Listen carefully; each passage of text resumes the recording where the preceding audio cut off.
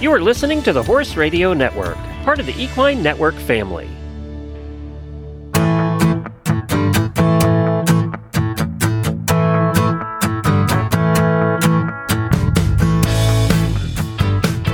Welcome to this episode of the Disease Du Jour podcast on fear-free veterinary care with Dr. Stacie Boswell.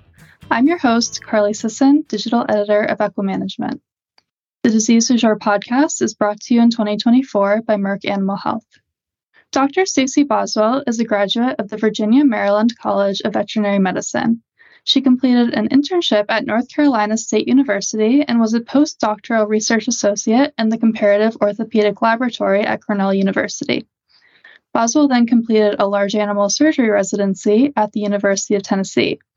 She qualified for and passed a rigorous examination from the American College of Veterinary Surgeons and earned diplomate status as a large animal surgeon. Boswell is driven to make horses' lives better through both physical and mental well-being, and she has a strong interest in equine behavior. Working with patients in a low-stress way led Boswell to be a collaborative author for equine fear-free modules. Boswell is also the author of The Ultimate Guide for Horses in Need, Care, Training, and Rehabilitation for Rescues, Purchases, and Adoptions, which was published by Horse and Rider Books. Thank you for joining us today, Dr. Boswell, to talk about fear-free veterinary care. Carly, thank you so much for having me on. Yeah, of course. I'm very excited to talk about this topic because I think it's so important for both the well-being of our horses and practitioners. Do you want to start out by just giving us some background on what fear-free veterinary care is? Yes. And I have to be honest, I get so excited talking about fear-free care. It has made such a huge difference for me in my day-to-day life and activities as a practitioner. I'm currently in a mixed practice in Montana, and I previously was in a non-fear-free mixed practice, and the difference is like night and day for me. So fear-free was started by Dr. Marty Becker, and it was started on the small animal side, and it's gained traction. Of course, we now have the fear-free equine modules out, and there's lots of conversations in the equine veterinarian space about horse behavior and how to manage things. It's an educational platform whereby we have information available for veterinarians and staff, including receptionists, assistants, everybody that's involved in veterinary care. There's information available. There's a client-facing website called Fear-Free Happy Homes so that clients can learn about what fear-free care is and how to do some cooperative care training at home. There's information for small animal pet groomers as well as shelter medicine. So they really, Fear-Free has done a really good job trying to encompass every aspect of where we interact with our domestic animals and our house pets. So I've really, really enjoyed learning so much. Fear-free veterinary care in the context of small animals started out with three core concepts of touch gradient, gentle control, and considerate approach. And I'd love to talk about all three of those today. So the nice part about those three things, again, touch gradient, considerate approach, and gentle control, is that we can really apply them to all species. And so nearly all equine practitioners that have been working on horses for any number of years will be already using some form of touch gradient. It isn't as used as widely in small animal, but I really appreciate the way Fear-Free talks about it and documents it so that we can teach it to veterinary students, our technical staff, and young practitioners without them learning the hard way and getting hurt. And so touch gradient is where you start off by touching the horse in a non-sensitive place. So for horses, that's at their withers or sometimes at their shoulders. And then you maintain contact with that animal's body while you continue to touch them. So I'm going to put my hand on their withers, give them a good scratch and say hello. And then I'm going to run my hand, maintaining contact with their body until I get to where I want my stethoscope to be to listen to their heart. I continue to maintain contact while I listen to their lungs and listen to their abdomen. In this way, then we don't startle our patients. And by avoiding the startle response, we avoid a defensive response from our patients. We naturally do this with horses, and most of us do this already, especially when we're picking up legs. We touch our horse's shoulder or withers, and we run our hand down the legs. That way we don't scare our patients. And so that's the simplest definition of touch gradient. There's other places where we talk about using that in Fear-Free. For example, when I use clippers on a horse, I might touch my hand to the horse and my clippers to the hand. I might touch the body of the clippers first to the horse. Then I might make sure, and this is while the clippers are on, right? Make sure that they're good with the sound of the clippers and the early vibration. Then I might touch the blades of the clippers to the horse without trimming hair. And then I might start trimming hair. And by doing everything in this gradual process where we slowly introduce things over time, that helps avoid a startle response. So that's touch gradient. Considerate approach is the most difficult core concept to define because it encompasses like everything. So considerate approach is just basically trying to make everything better from the horse's perspective. The corollary I can think of is in the livestock space. Temple Grandin has done a lot of work to make sure that we can see what the animals are seeing, and she helps bridge that gap for cattle. With our horse patients, we want to make sure that we look at all of the inputs from the environment, look at how this horse is responding to the environment, look at what we're doing and how we're approaching that horse. And considered approach involves all 5 senses. So, does this medication taste bad? How can we make that better for our patient? What does our clinic or our hospital smell like? How does that affect our patients? What does this touch feel like to the patient? And so for that, for example, instead of using an 18 gauge needle for vaccines, I use a 22 gauge needle for vaccines, and just trying to make everything better for the horse. So we're going to look at all 5 senses, the hearing, the sight, the smell, the taste, all of it, and try to figure out ways to make this how does this feel if you were on the receiving end of this? What would you do if this were your animal? Just being very empathetic to what our horses are seeing and hearing.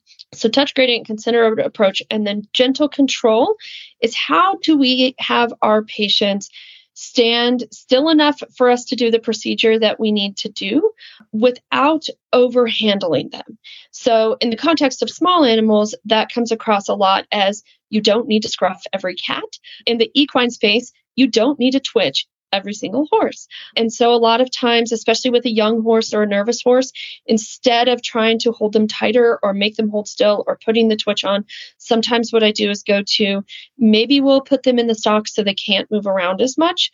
If that's not an option, maybe we're going to use a stall instead of being out in the field. So we can do some things to sort of have them holding more still without us increasing what we are doing and causing physical pain to our patients. And then I'm going to hold a bucket of food up in front of that horse's face as a distraction. They're distracted by the food, they're eating.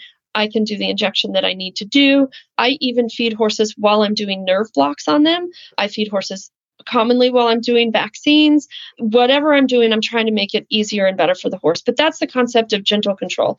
Just the minimum amount of restraint you need to actually do the job. You don't have to go, Mach 9 on everybody and get aggressive or rough with them, if that makes sense.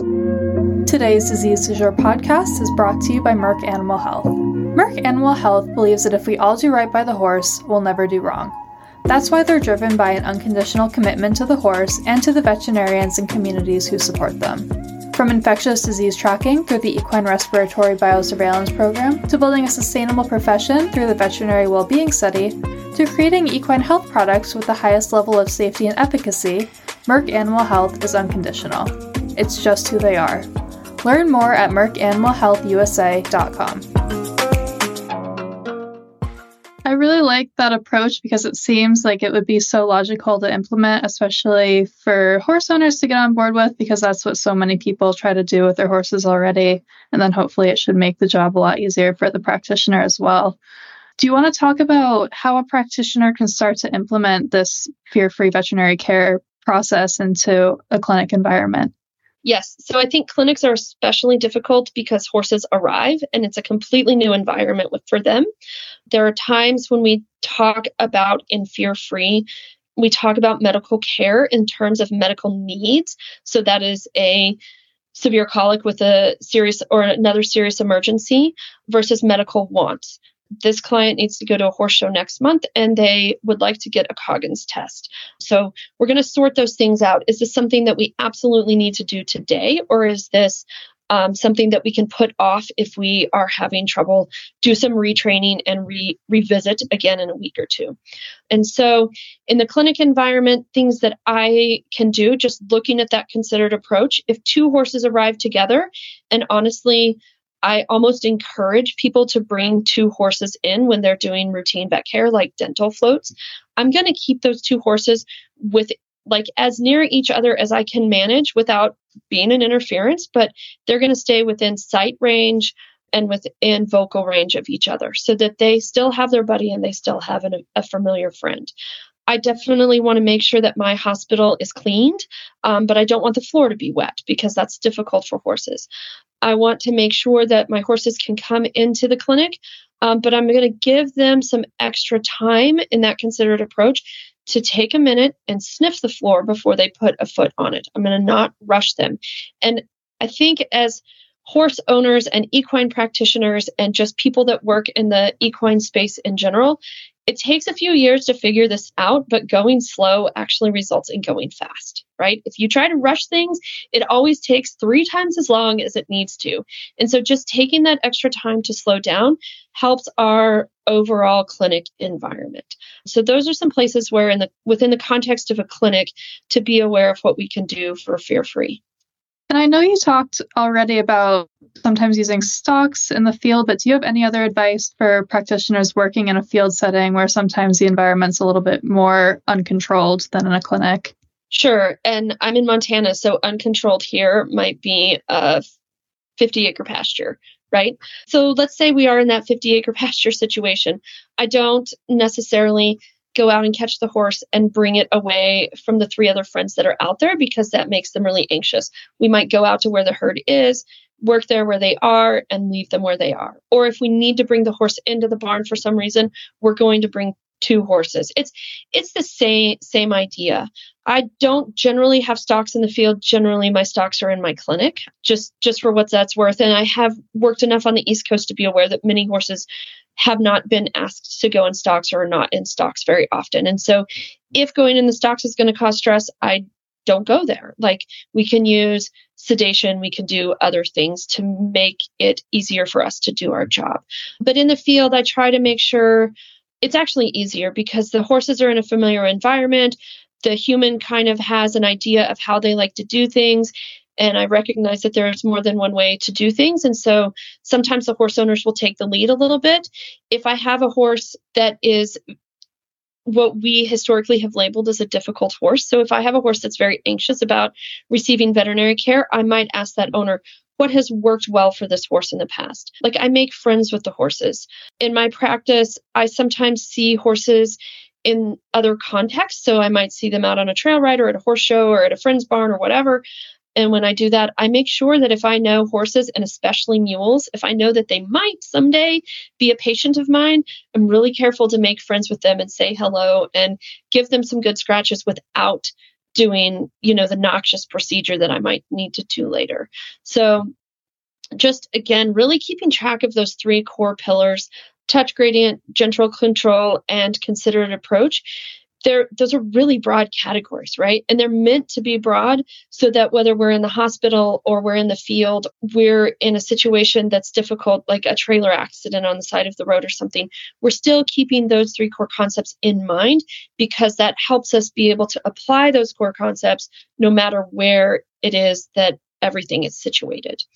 And I know just to add a little bit to that, lots of equine practitioners are in mixed practice or actually like 50% of AAP members. Or if your mixed practice might see, also the farm goat that is the companion for the 2 horses or things like that. Just remember that fear-free is really, it outlines everything in a nice way so that we can understand it and young people can learn it and use it. We want to learn about body language of the species that we're working on, but we can apply it to anything. Like if I need to do a foot trim on a goat, I can definitely have my technician feeding treats while I'm working on that pet goat. So for the adjunctive animals too, I think that's a really good place for people that are in equine practice, very, very comfortable with horses, but then you get asked to look at something while you're there on the farm and just keeping in mind that these core concepts apply to every species. That's great to point out. I imagine that most animal owners are very appreciative of this approach, but do you find that there's any sort of client education involved in this process to warm them up to the idea?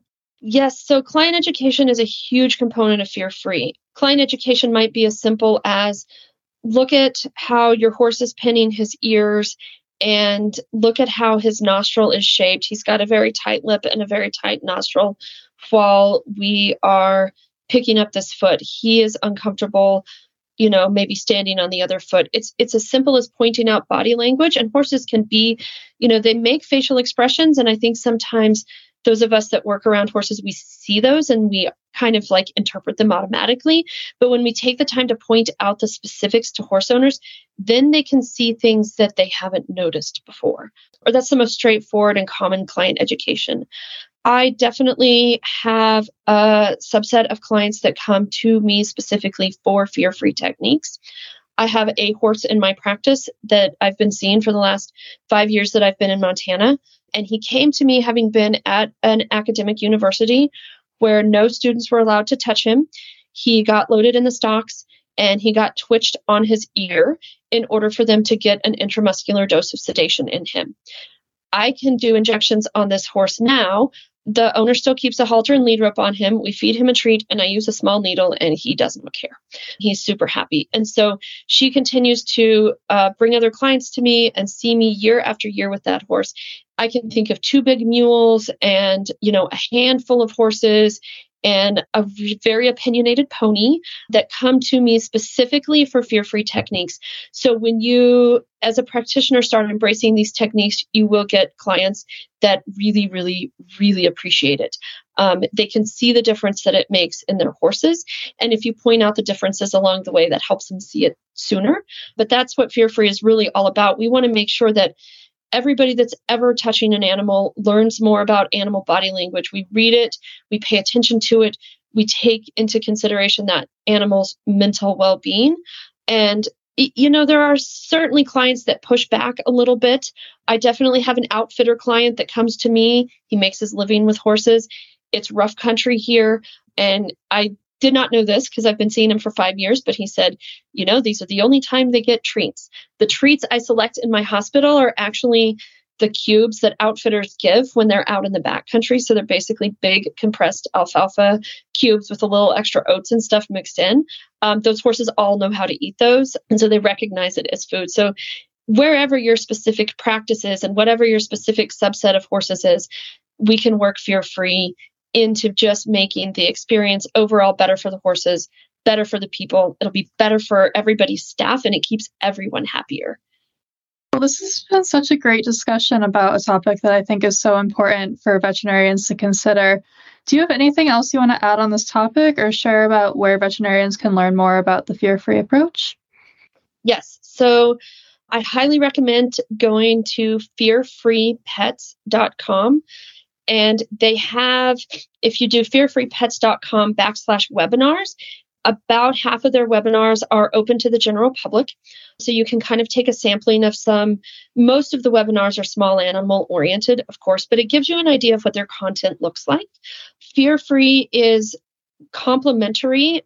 Level 1, their avian, so the bird modules, and the equine modules are complementary to all veterinary students, veterinary technician students, and practitioners that are in academia throughout the US and Canada. There's an extra form to fill out, but it's easy, and then fear-free is free.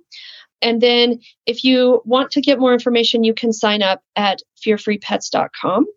If you are looking for information to direct clients, again, that's fearfreehappyhomes.com. I'm easy to find on the internet. Shoot me an email, find me on Facebook. I am always happy to talk about fear-free with people. Great, and we will include links to all those resources in the article on equimanagement.com that accompanies this podcast, and we'll have information about how you can contact Dr. Boswell as well. Thank you so much, Dr. Boswell, for joining us on this episode of Disease du Jour, and thank you to our audience for listening, and a special thank you to our 2024 sponsor, Merck Animal Health, who gives us the opportunity to have these discussions. If you have any questions or suggestions, you can send me an email at csisson@equinenetwork.com. That's CSISSON@equinenetwork.com.